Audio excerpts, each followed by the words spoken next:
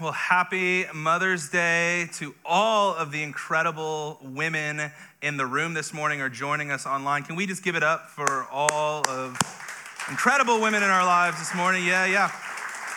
I ran across this quote actually like last night on Twitter, where not usually where the greatest wisdom is found. But I didn't even get it on the screens because it was so late. But I ran across this quote from John Wesley, who was the founder of the Wesleyan Church, United Methodism, and all those different kind of things. He said this, and I think this is so appropriate, about the power and the impact of mothers in our world. He says, "I learned more about Christianity from my mother than from all the theologians in all of England." That moms, the way that you love, the way that you care, the way that you do the dirty work, the way that you show up and show up and show up moment by moment, day after day, month by month, year after year, you are a conduit for the love and the power and the presence of God.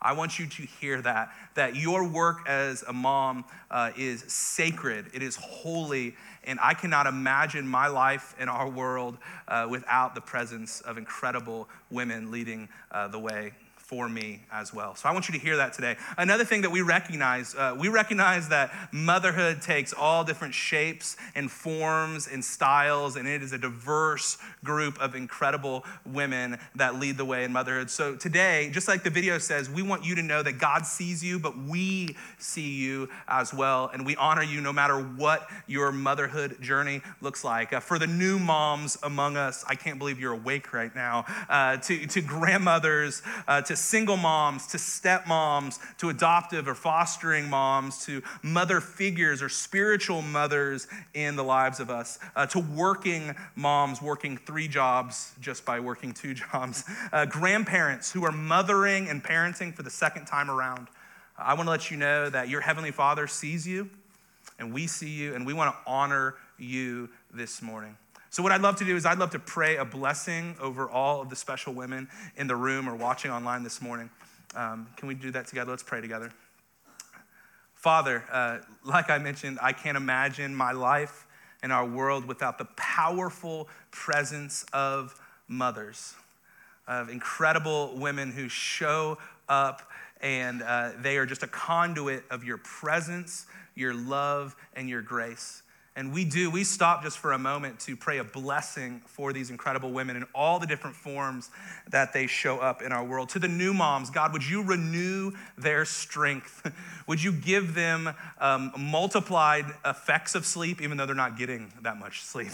God, would you just bless the grandmothers among us? May you just bless those moments and those memories that they get to invest in and the memories that they share as they spoil all the kids that we have represented in the room. God, we pray for single moms, that you would let them know even when they feel like they are alone, that you are with them and that you are for them and that you will provide all of their needs to be met in you.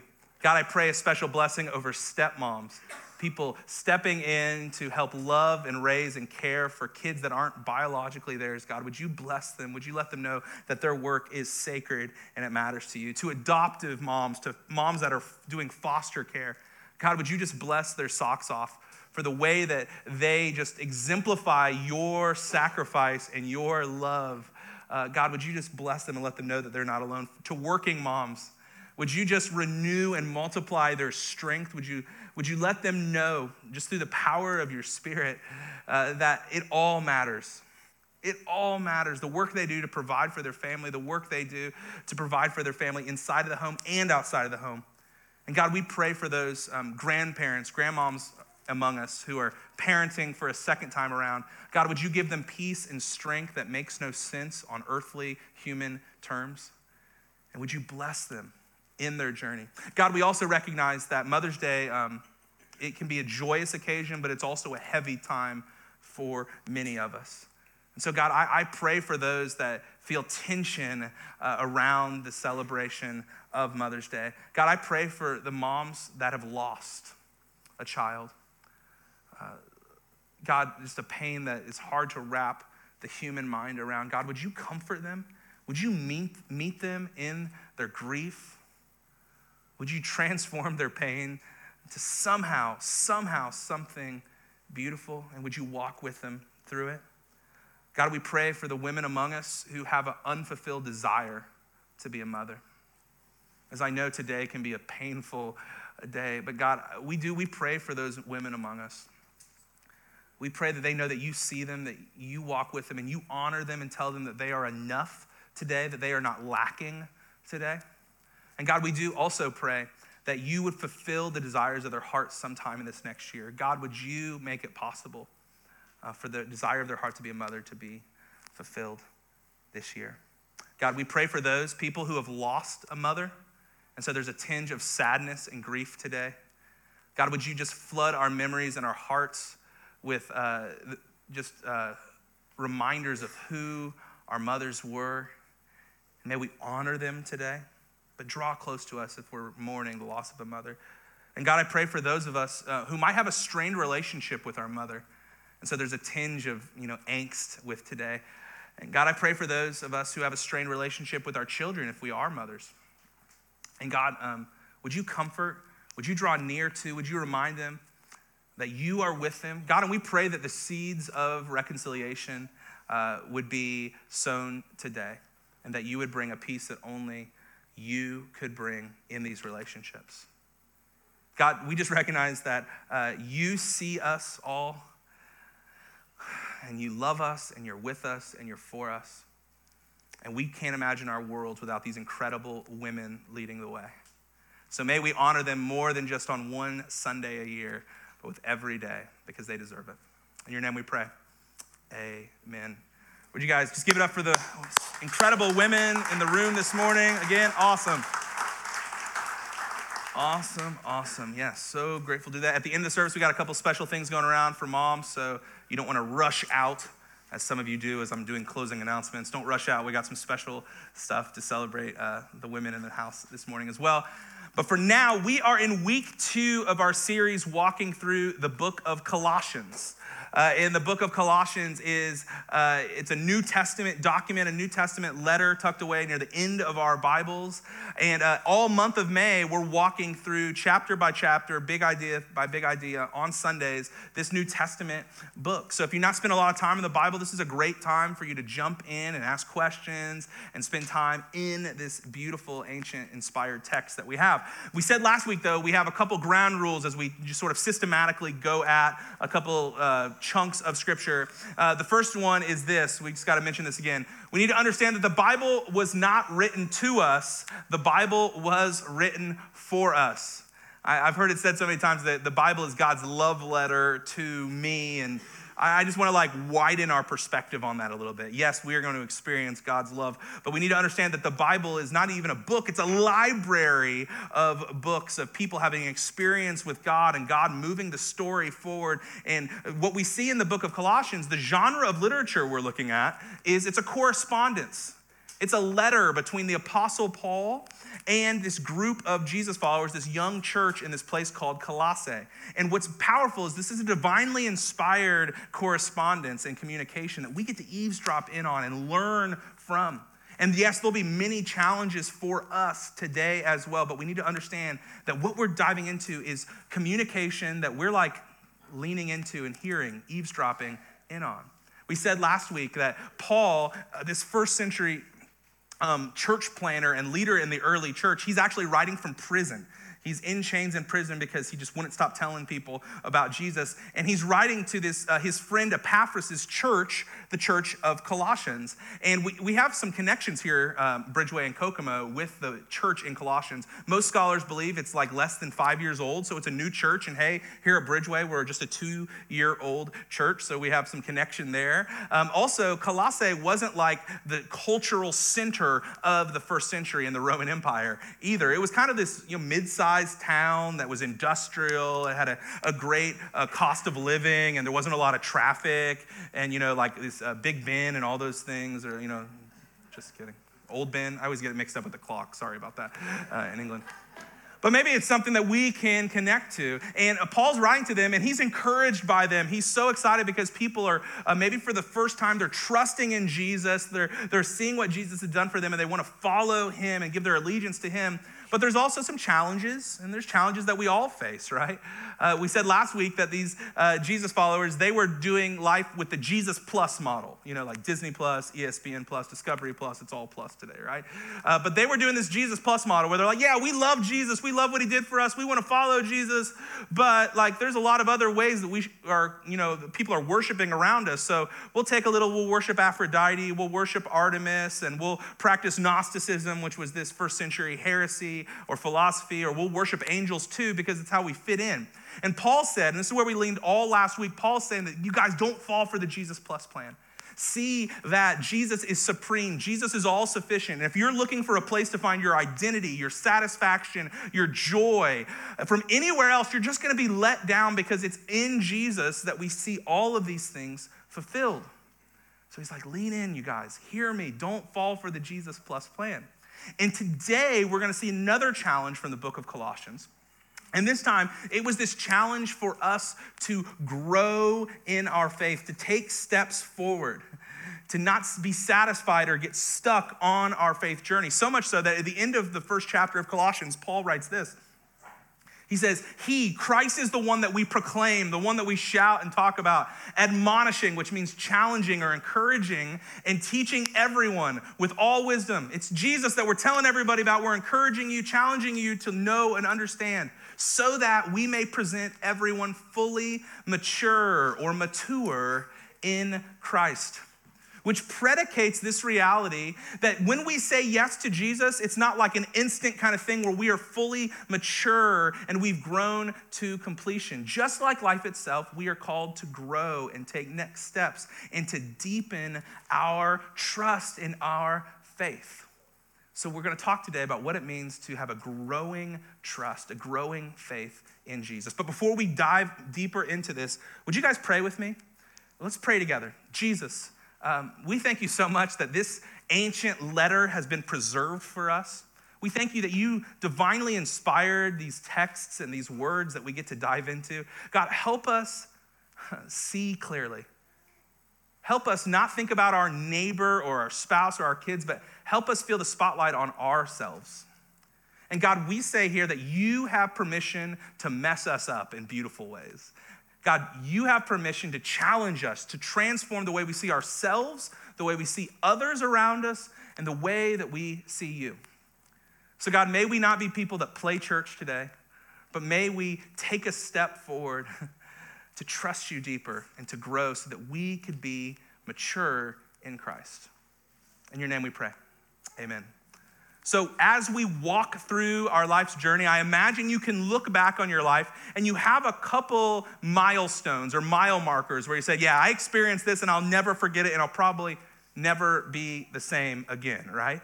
When you look back on life, what are some of those milestones, some of those mile markers? For me, the first one I thought of was when I went to middle school at Northwestern Middle School, and I had, the very first time I had a locker and a locker combination and a 5-minute passing period. And I have like chills down my spine thinking about this, because am I the only one that still has the recurring nightmare of forgetting my locker combination? Maybe I am. What does that say about me? I'll learn in counseling this next week, apparently. But anyway, I don't know why, but I would have this practice lock at home where I was memorizing my locker combination, which was 23, 47, 15. I don't know why I still have it memorized, but it's just a big part of my life, apparently. And I would just be so nervous because I was on the clock in passing period to try to get into my locker. But it was a big moment for me when I memorized how to do a locker combination. And the way that you guys are looking at me, you think I'm crazy, and I probably am. I remember just a few years later when I got my driver's license after all the tests, the written test, the practice test, and I got the piece of plastic, my first driver's license, and I went home and I'm like, hey, Mom, Dad, I'm gonna go take the car out by myself for the very first time. So I went on a country road, and I hope my mom's not in this service. And I drove as fast as I could without scaring myself to death, 85 miles per hour on a country road. I couldn't go any faster because it scared me, and I don't think I've ever done it since. But I just felt like that freedom to do it. I felt like I am an adult.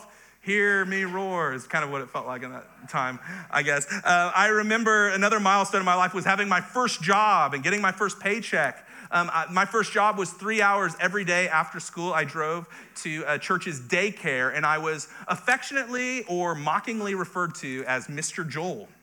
And I watched some kids, and I've seen the first 30 minutes of Finding Nemo 317 times.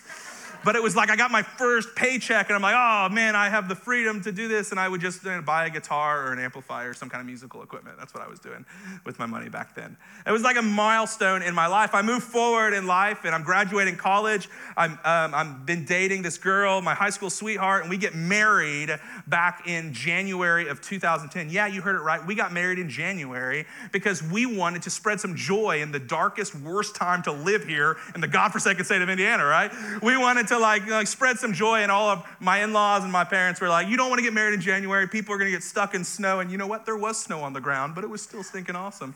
But it was a milestone. Then just, about 10 years later, we finally had our first son, Jack. And that morning we went to the doctor, and we weren't preparing to have a baby that day, but circumstances would have it that we were having a baby that day about a month early. And so we're in the hospital room with all the anxiety, all the excitement of we're finally going to have a child. And it started the day. This is what the mysterious reality of it was. It started in that room. There were just two of us. But a few hours later, there were three of us in that room. And I'll never forget this power of this mysterious, mystical thing of joining with God in creating a child. And many of you know what I'm talking about. It was something that I'll never, ever forget. We all have these milestones, right? Or maybe you've had a milestone in your life to where you think forward and you're like, man, I'm looking forward to this next milestone. Maybe for you, it's getting out of the job that you are in and finding a new job. Maybe for you, it's getting into retirement and having no job. Maybe for you, it's like having grandkids or having kids for the first time. Maybe it's you having that dream vacation that you want to experience. I don't know what it looks like, but it's something human about us. It's something natural about us that we want to have something to look forward to, that next mile marker, that next milestone. And I would actually say that I think that's like divinely planted inside of us as human beings. We all want that next thing. Now, the question that Paul is going to encourage us and nudge us with, and I want to nudge you with this morning, is like, what is that next milestone? What is that next mile marker on your spiritual journey as well? If you're a follower of Jesus, like, what is that next mile marker for you, that next milestone? And if you've been around church, or just because you live in the Midwest and you've been around Christian talk or churchianity or whatever you want to call it, like you've probably heard of people getting stuck on their spiritual journey. Like you say yes to Jesus, things are amazing, you like coming to church, you like learning, you like the songs, you like the messages, you like getting involved, but then somewhere along the line you get a little stuck, right? And at first, I just want you to hear, like, that is perfectly normal and natural. You're not defective if you've been stuck on your spiritual journey. I want you to hear me say that there have been many seasons in my walk with Jesus that I have been stuck as well. But what we want to do this morning is sort of like, just nudge us, or just shake us out of complacency to move past being stuck. But there are three main reasons why I think we get stuck on our spiritual journey and we stop growing into a deeper and richer trust of Jesus. The first reason why I think we get stuck in our spiritual journey is that we don't want to wait to grow at all. Heck, we don't want to wait for anything in our culture today, do we? Like, how many times when I was in college did I burn the roof of my mouth off with a Hot Pocket because I would not wait 60 more seconds, right? And then I couldn't taste anything for 2 days. Like, what was I thinking, right? I mean, when we watch TV, there used to be a time when you had to wait like 7 days for the next episode of a show you're watching. And now, like, I don't even have to push a button on our Apple TV. It just starts playing the next episode until it starts shaming me after like the 4th episode. Like, are you still watching this, right? But we don't have to wait for these things. Our 3-year-old Jack, right now, he's in this infuriatingly cute little season where every time we tell him, hey, after this, we're going to do this and we're going to have fun and we're going to go do this, he just like stomps his foot and goes, no, I want to now. But can I say, like, I don't think we've really evolved very far from that as adults either, have we? We want what we want when we want it, the way we want it, right? We want it now. Everything is instant all the time. And hear me, spiritual growth cannot be microwaved. I counsel people all the time who might feel a little stuck and trying to figure out their next step, and they just want to know why they don't have it all together right now. They talk often about Christianity being about a destination. Like, when do I get there? When do I finally arrive? And I say, hey, it's not about destinations. Christianity, following Jesus, is about the journey. It's about the exploration. It's about you going somewhere, partnering with God to do something. It's not an instantaneous thing at all. So that's sometimes why we get stuck, is it's just not happening at the pace that we want it to. Another reason why we don't grow and we get stuck in our spiritual journey is this, that we don't really see the need to grow. I hear this all the time, and I used to actually subscribe to a version of Christianity that didn't say this, but lived this way, that Christianity was all about being in or out. Once you say yes to Jesus and you believe the right things, you check the right boxes, you're in. So now what you need to do is just keep your hands as clean as possible until you die and you go to the good place. Like, that was the whole story, was like, hey, you're in, so now you just need to go to church and like not get in trouble, and then someday God's gonna evacuate you and take you to the good place where you get your own mansion made of gold and you walk the streets of gold and it's all gold all the time, right? And we think that there's no need to grow and take next steps. I just need to stay out of trouble because I said yes, I'm in the Jesus club.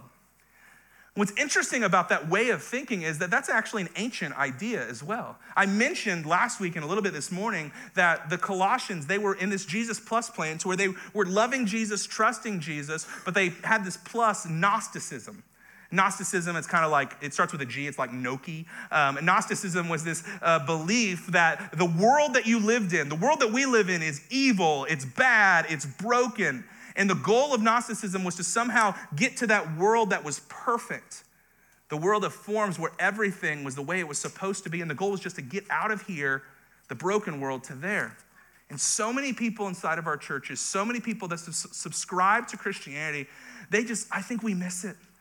We think it's all about getting out of the broken stuff, when I think what Jesus is all about, let me get on my soapbox for a second. What Jesus is all about is invading the broken stuff with the stuff of heaven, bringing the up there down here, making it like in Kokomo as it is in heaven. Jesus is on a mission to do this. He wants us to partner with him. But we need to move, we need to grow. It's not just all about that destination that we think it's about sometimes. And when we don't think that we need to grow, there's some problems with that. Mainly Jesus in the scriptures. Look at what Paul says, and again in Colossians, he says this.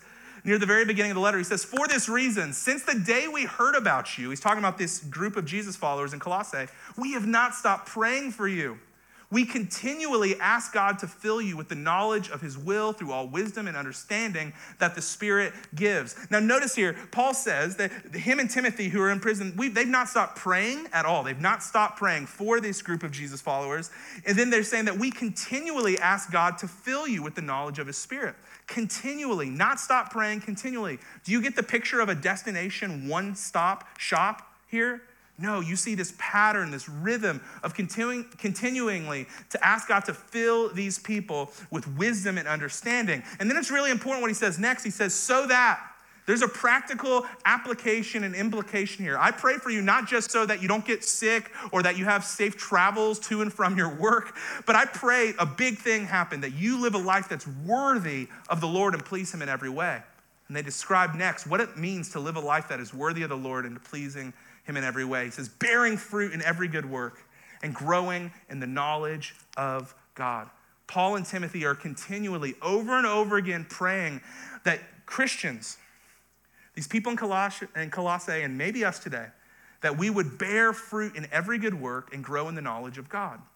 Now, this is really important for me to understand this, because what Paul is praying is not that they just keep their hands clean until they die and they go to heaven, but no, Paul prays that they would get busy doing the work of the Father here and now, that their homes, that their workplaces, that their families and their marriages would be transformed by the power of God, and that there would be goodness and hope spreading everywhere on earth as it is in heaven. That plays against that idea that we don't need to grow, we don't need to, we just need to evacuate and get to heaven, right? But he also says this, I pray that you're growing in the knowledge of God. Now, when we hear that phrase, the knowledge of God, what we all naturally think of is head knowledge, right? I talk to people all the time saying, I just need to have more knowledge about the Bible. I need to understand more theology. I'm not there yet because I don't understand it all. And what people say when they tell me that, it's just like they're trying to get book knowledge. They're trying to get knowledge in their head. But that phrase, knowledge of God, in the first century, a first century listener would pick up on that phrase, and it didn't mean to understand things about God. It meant to have an intimate knowledge of God, like if you're walking beside him. It means to like know somebody in the way that you know your spouse, the way that you know your child's cry when they cry out mommy or daddy, the way that you hear their voice. It means I want you to have this knowledge of God in an intimate way because you walk daily with him. And that's what Paul is praying over and over and over again, which is something that shows us that we need to grow. It's not just a one-stop shop. It's not saying yes to Jesus or saying the sinner's prayer one time, but it's a daily walk and surrender. And the last reason I think that we get stuck in growing spiritually is this, that we just don't know how to. We're like, yeah, I hear people like, Joel stand up on stage and say, we need to grow in your faith. I get that. But like, I don't know what it actually looks like. And hear me in this, like, sometimes we think that, growing is just white knuckling and trying to like stop our bad habits by not thinking about them anymore, or like, just like, white knuckle to understand as much as possible. So we read a bunch. We try to understand a lot of things. Or sometimes people think it's just behavior modification. Growing is just stopping certain things and starting new things. Hear me, it is so much deeper than this. It's richer than this. And it's something that will transform your life, not just a pattern, but it'll transform your life really growing. And what Paul does in the second chapter of Colossians is he gives us a picture of what it means to really grow and how we actually grow in our spiritual journey. So if you're asking this question, if you feel this way, I want to grow, but I don't know how, just here, stick with me. Another 15 minutes here, stick with me. And I think that there's going to be something that's going to be actionable and practical for you. So in Colossians chapter 2, verse 6 and 7, Paul gives two metaphors. He mixes metaphors, so any like English grammar teachers, sorry about that. Get mad at Paul, not mad at me. But he shows us what it means to grow in our faith. He starts here and he says, so then, just as you receive Christ Jesus as the Lord. And stop here just for a moment, because Paul, what he's going to say next, it's predicated on people that have said yes to Jesus. What he's going to say next about growing in faith is predicated on the reality of somebody saying, yes, Jesus, you are Lord, you are King, and I recognize that, and I want you to be Lord and King over my life. So once you do that, Paul is saying this. So just as you receive Christ Jesus as Lord and King, continue to live your lives in him, rooted and built up in him, strengthened in the faith as you were taught, and overflowing with thankfulness. The first metaphor that it gives us about what it looks like to grow spiritually is to be rooted, have deep roots. Now, my wife and I, our family, we live in a neighborhood on the northwest part of Kokomo, and it is surrounded, as you walk around our neighborhood, with massive old Indiana sycamore trees, right? And you guys have seen these trees. Here's a picture I found online of what an old sycamore tree looks like. Some of you are like, that looks like an epic tree to climb, and I don't understand you, but you might feel this way. I mean, it's just these massive trees, and as I walk around my neighborhood and I see these trees, I think about like, these trees have been here maybe hundreds of years, and they've grown so tall, and they've seen so much change of families moving in and out, different kind of storms and weather that happens on the surface. But man, this tree is still growing and still standing strong. And what I learned this last week about Indiana sycamore trees, and maybe you didn't know this is like the more you know segment of the sermon, but that they have a complicated and powerful root system underneath of the ground as well. There was this sycamore tree in New York City near this church that was actually, it was destroyed during the terrorist attacks on 9/11. And an artist took the roots and the stump of this sycamore tree and flipped it upside down and casted it and painted it. And here's a piece of art now in New York City of the root system of a sycamore tree. Now I look at this, and because I'm a nerd, I think it's a Demogorgon from Stranger Things or some kind of alien. But maybe that's just me. But you see like how deep and how tall these roots are and how wide they reach as well, right? This is what's going on in Indiana underneath the surface. I learned that the roots of an Indiana sycamore tree go down 6 to 8 feet deep underneath the ground, and they can spread 14 to 18 feet wide. What's amazing about these roots that are so deep and so strong is that it doesn't matter what's happening on the surface. It doesn't matter what storms are coming, what's moving around it. This tree, because the roots are so deep and so tied to the earth, they're not going to move around. I think what Paul is saying when he says that we're called to be rooted in Christ means that our trust and our faith in him is not swayed or broken because of a circumstance that happens on the surface, because it goes much deeper than that. Paul wants these early Jesus followers, he wants us to be rooted deep in Christ to where the circumstances don't take us up and uproot us and don't make us sway and swivel around. Do you have a rooted faith in the person of Jesus? Because that's what it means for us to grow and to be who he's called us to be. Now, the other metaphor that Paul gives us is this phrase right here in verse 6. He says, continue to live your lives in him, rooted and built up in him, strengthened in the faith as you were taught and overflowing with thankfulness. Now, we see that phrase built up in him, and we think of just like, being built, but the first century listeners would pick up on this quickly, because to be built up meant to be built from a very small beginning to a beautiful piece of architecture. To be built up means to be an artisan's work, to be like shaped and molded from something small to something much more extravagant. And I learned this last week that a lot of the things that we know as architectural miracles or architectural that's amazing, they were a process. It wasn't something that was instantaneous. So for example, the Brooklyn Bridge that connects Brooklyn and Manhattan in New York City. Do you guys know it took 14 years to build this? 14 years. That's 3.5 presidential terms. That's a lot of stuff going on. That's taking somebody from kindergarten to their sophomore year of college, right? This is a lot of life that happened in this. But it took 14 years to build something so extravagant. In India, the Taj Mahal Palace, I learned this last week. This is just a piece of architectural wonder, right? But it took 22 years to build the Taj Mahal. And here, this is amazing. The best estimates show that it took 20,000 workers to complete the Taj Mahal. 20,000 people. But what the first century hearers would really pick up when they heard the built up language that Paul's using is that their minds would go to the temple, the Jewish temple in Jerusalem. And here's an artist's depiction of the Jewish temple in Jerusalem in the first century. It took 80 years to construct this thing. And this was not just a piece of architecture, but it was a symbol for this place where heaven collided with earth, because the presence of God dwelled there. Paul would just nudge his first listeners, and I think he would nudge us and give us a wink to say, I want you to be built up like the temple of God, because now it's not God's Spirit is held in one place, but you are the temple of God. He says, I want you to see, even in your mess, that you are the place where heaven collides with earth, and you bring the presence of heaven with you in your daily life. Be built up with that. Hear me. Whatever kind of mess your life is, whatever kind of pain you're experiencing, however unworthy you feel, God has a destiny for you to be built up from a small beginning to something beautiful, a beautiful story of him bringing you the life of heaven to where you can spread it to those around you. Paul says, be rooted and built up in him.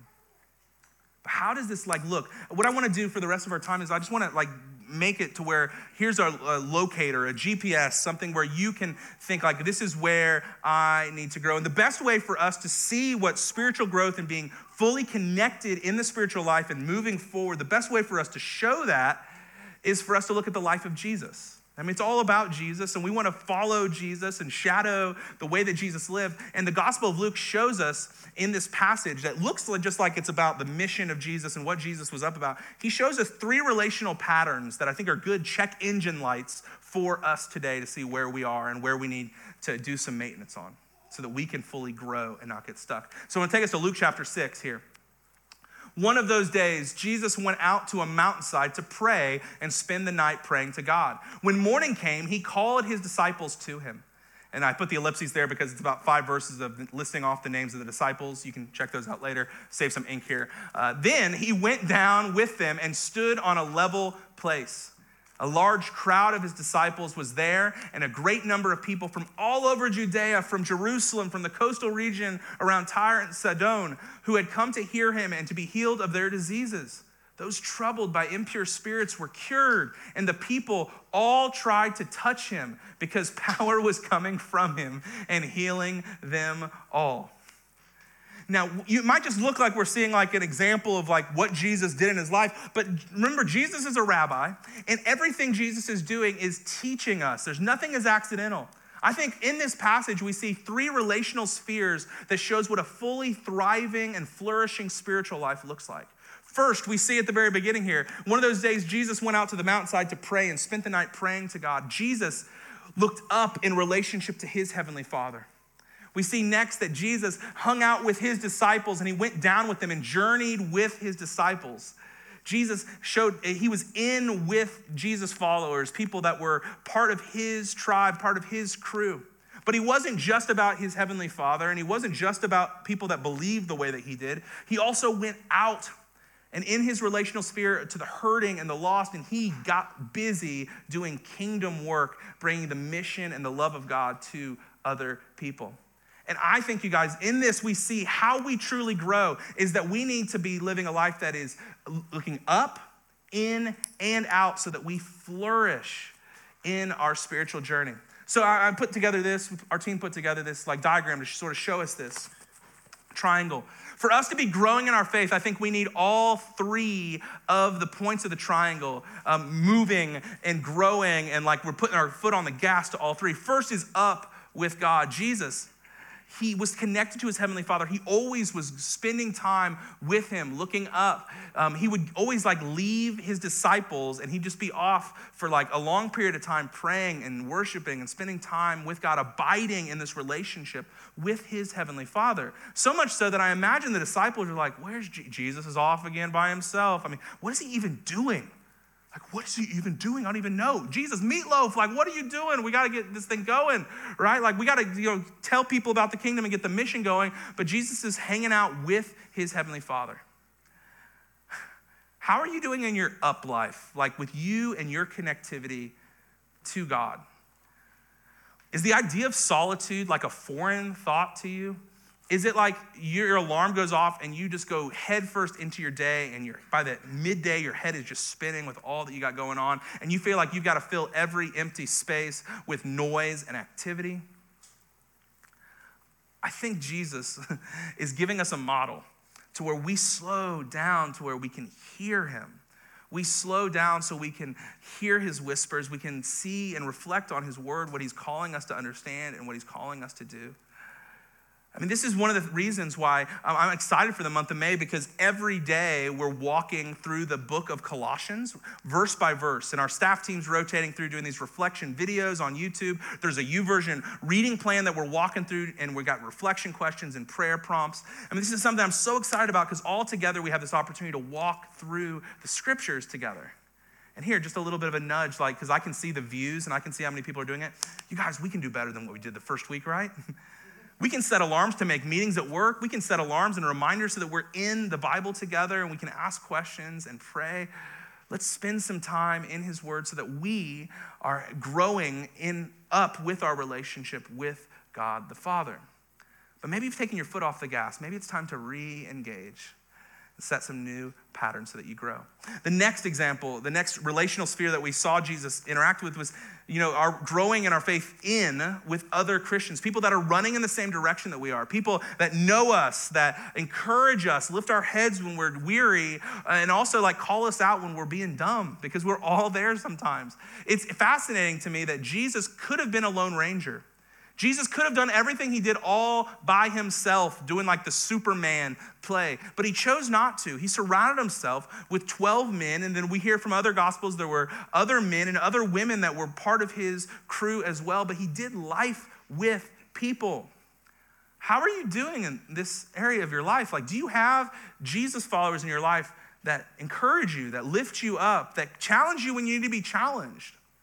I mean, this is why it's so important for us. Table groups are such a huge deal at our church. And it's like our version of small groups or life groups or something you might have heard of before. But we love gathering in rows, but we think that circles are better than rows. We want people, to have their tribe that can encourage them, love them, challenge them as we walk through life together.